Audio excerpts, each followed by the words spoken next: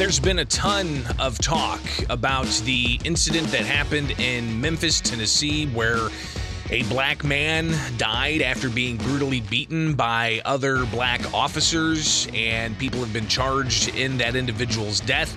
People have been fired, and a lot of conversation about police performance and policies that should keep police from conducting themselves in this fashion.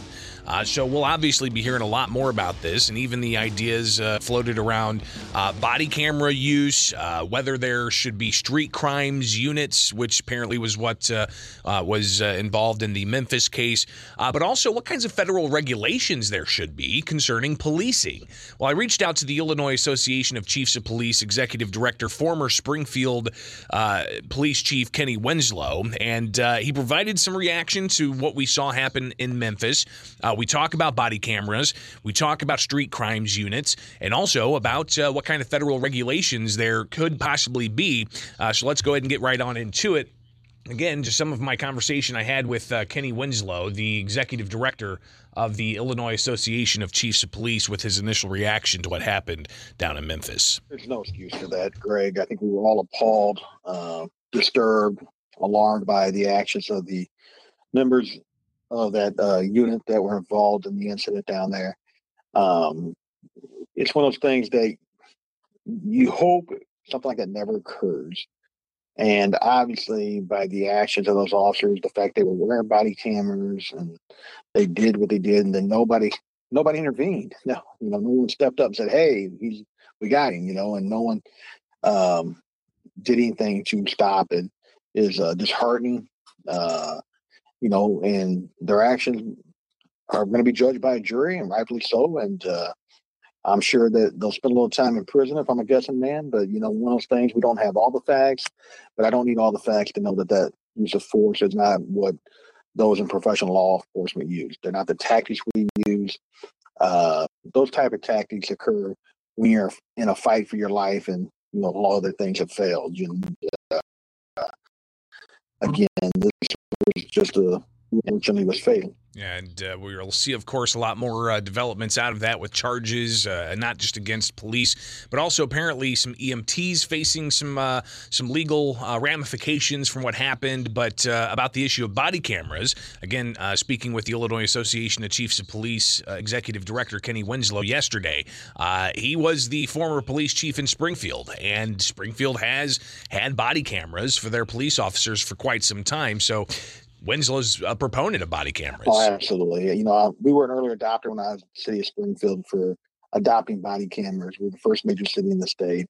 I've been a firm believer. I've presented on this topic many times for our association. The association I'm currently the executive director for. I've presented outside of the state on this as well.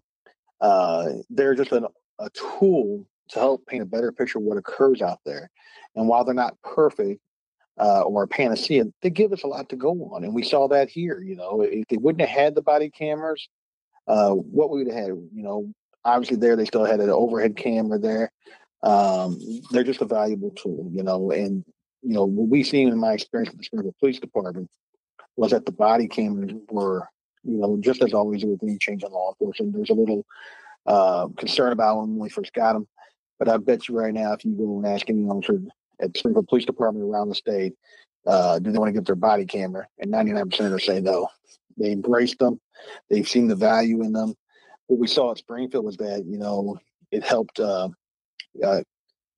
paint a better picture out there. It also helped curtail behavior and help de-escalate things. When people know they're being recorded, it typically changes their behavior a little bit, not always. And same with the officer, So, again, I think they're a valuable tool for law enforcement. I think it's one of the positive things that came out of the Safety Act is that all departments are going to be mandated to have them. There's a cost there. We would hope that the state would come forward and help with that cost a little bit more. And I know they allocated more money this year, so we're thankful for that. But it's just an ongoing cost. And so you got to obviously build that into your budget for an annual expense. Sharing with you some of the conversation I had with the Illinois Association of Chiefs of Police Executive Director Kenny Winslow, who's the former Springfield police chief. And one thing that Springfield has that a lot of other urban municipalities have, including down in Memphis, was a street crimes unit. I can't remember the exact the acronym for Scorpion that was used in Memphis, but I believe it's the S and the C in Scorpion is street crime. So I think it's like street crimes organization responsible for something like community safety, or I can't remember the exact acronym, but regardless, a street crimes unit. There's a lot of these all across the country, and it appears that down in Memphis it was a street crimes unit that was visibly in the body cam and surveillance video brutally beating Tyree Nichols before he died. So these body cams being on street crimes units, what about these street crimes units? How are they useful? Winslow responds to some of that. Well, again, I think each department may do things a little bit differently. I can tell you that our experience with Springfield Police Department is that this type of unit is needed. You need somebody out there who can be freed up from calls for service to address our violent offenders, to address our gang issues, to address our gun violence issues, as well as our illegal narcotics and other violent crimes. And but they got to have proper oversight. And you got to have your best people in there. You can't just put anybody in there. You got to have your best people in there, because they're going to work with a little less supervision, maybe than a street officer. I know when we were going through budget cuts at the city of Springfield, I was often asked, why do we need 2 supervisors for 10 officers? Well, that's exactly why. You need your best officers out there. You're asking them to take on some of the most dangerous tasks and interact with the most violent people in our community. But you want a sound supervisor. You want your best supervisor. And that's something we always did at Springfield. We picked our best sergeants to be in charge of those units, as well as our best lieutenant. And, everybody was like, well, that scope of authority is only 5 people. Yep, it's only 5 people, but it's needed. And so it was one of the things that when we were going through budget cuts, there were several times we had to lobby and argue to keep those 2 supervisors there versus going down to 1 supervisor for 10 officers. When you got a 7-day-a-week unit, you need they're going to be on opposite schedules. They're going to be 3 to 4 days there where they're there all together, and there's going to be 2 or 3 days there where they're not there together. So you'll have a team of 5 on some days, you'll have a team of 10 on other days, and I count time off, benefit time. But you need that supervision. And I won't say it was totally for lack of supervision down there, because I don't have that information. But I think these are just a little more of a higher risk unit, so you want to have appropriate supervision. I don't want to say lack of supervision led to that, because I don't know that. But what I will say is that I believe by their actions and their comfort, I won't say a little cavalier, maybe even. This don't look like this might have been the first rodeo for these folks. And so I don't know that. I don't know what their review process is on body-worn cameras or for that unit. I know at Springfield Police Department, anytime use of force is utilized, there's an automatic review of anything above normal handcuffing to review that. Unless something's changed since I left, that's the way it was. Anytime there's use of force like that, a supervisor is going to respond to the scene. They're going to start an initial use of force investigation to see what force we used, why we used it, and if it was justified. Then a lieutenant has to review that use of force as it goes up the chain of command, all the way to the deputy chief of the division. If there's something that is serious use of force, where somebody's injured and has to be taken to the hospital, it always comes to the chief's desk for a review as well. So you got to have those appropriate policies and procedures put in place. And the big thing is training. You have to train your people, and you have to ensure that they know appropriate tactics. There was none of that there. It wasn't. And let's just be real here. This was an assault and battery, and a brutal one at that. And then, so we're hearing some of the conversation I had with former Springfield Police Chief Kenny Winslow, who's now the executive director of the Illinois Association of Chiefs of Police, and we'll get to some more of that here at the top.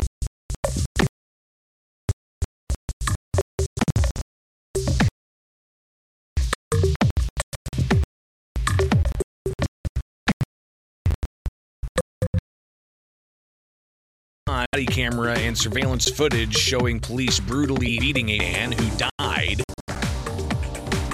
the Illinois Association of Chiefs of Police Executive Director Kenny Winslow. Talked with him yesterday, and here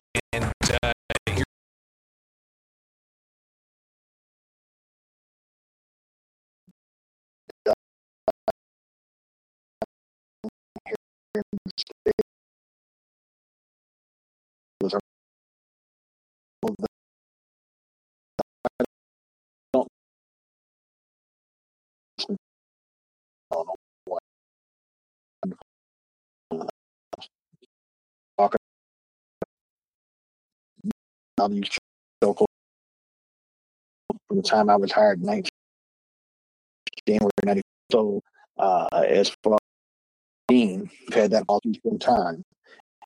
And that's so we've incorporated that, incorporating that's just another aspect we work with. About recruit efforts and how is that going to be hurt by what happened down in Memphis?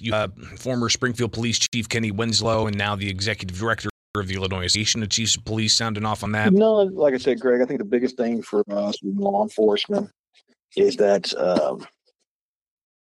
we got to be able to hire men and women with the courage to do the right thing. When I get those officers who respond and they don't know what happened, you do there, and you have to, additionally, those that are there, you got to stop it. Okay, somebody's out of line, you owe it to your brothers and sisters to grab them and, as I call, tag them out. You step in and take over and, de-escalate the situation. I've seen it happen many times at the Springfield Police Department. Things are escalating. That one of the other officers just kind of puts their hand in front of the other officer, steps in front of them, takes over the conversation, de-escalates the situation. And that's what we need in the force. Not only can we have to work as hard as we can to do our best, but again, don't have all the facts down there. There may be something comes out that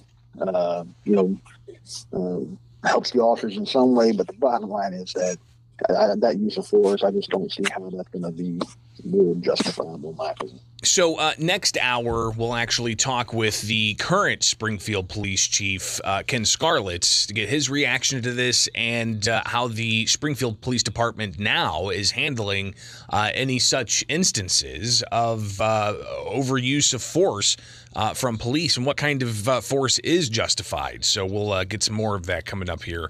But an interesting story, of course, we've seen develop in Springfield deals with some paramedics who are facing charges in the death of a man that they put into a gurney. And there's been calls about possibly having even paramedics wear body cameras as well. But up in Chicago, you've got a committee that's okayed an ordinance that would protect paramedics taking a beating from patients. This coming from, I believe, the Chicago Sun-Times, where amid warnings that Chicago Fire Department paramedics are taking a literal beating at the hands of their patients, the city council committee in Chicago answered the alarm, with the Committee on Public Safety unanimously approving an ordinance that was also on behalf of the Chicago Firefighters Union to create a special category of crime for assaulting Chicago Fire Department paramedics and private ambulance workers, American Red Cross, or any other emergency medical services. So interesting to see this continue. It's an important conversation to be had when it comes to public safety. We'll definitely be continuing to have that conversation.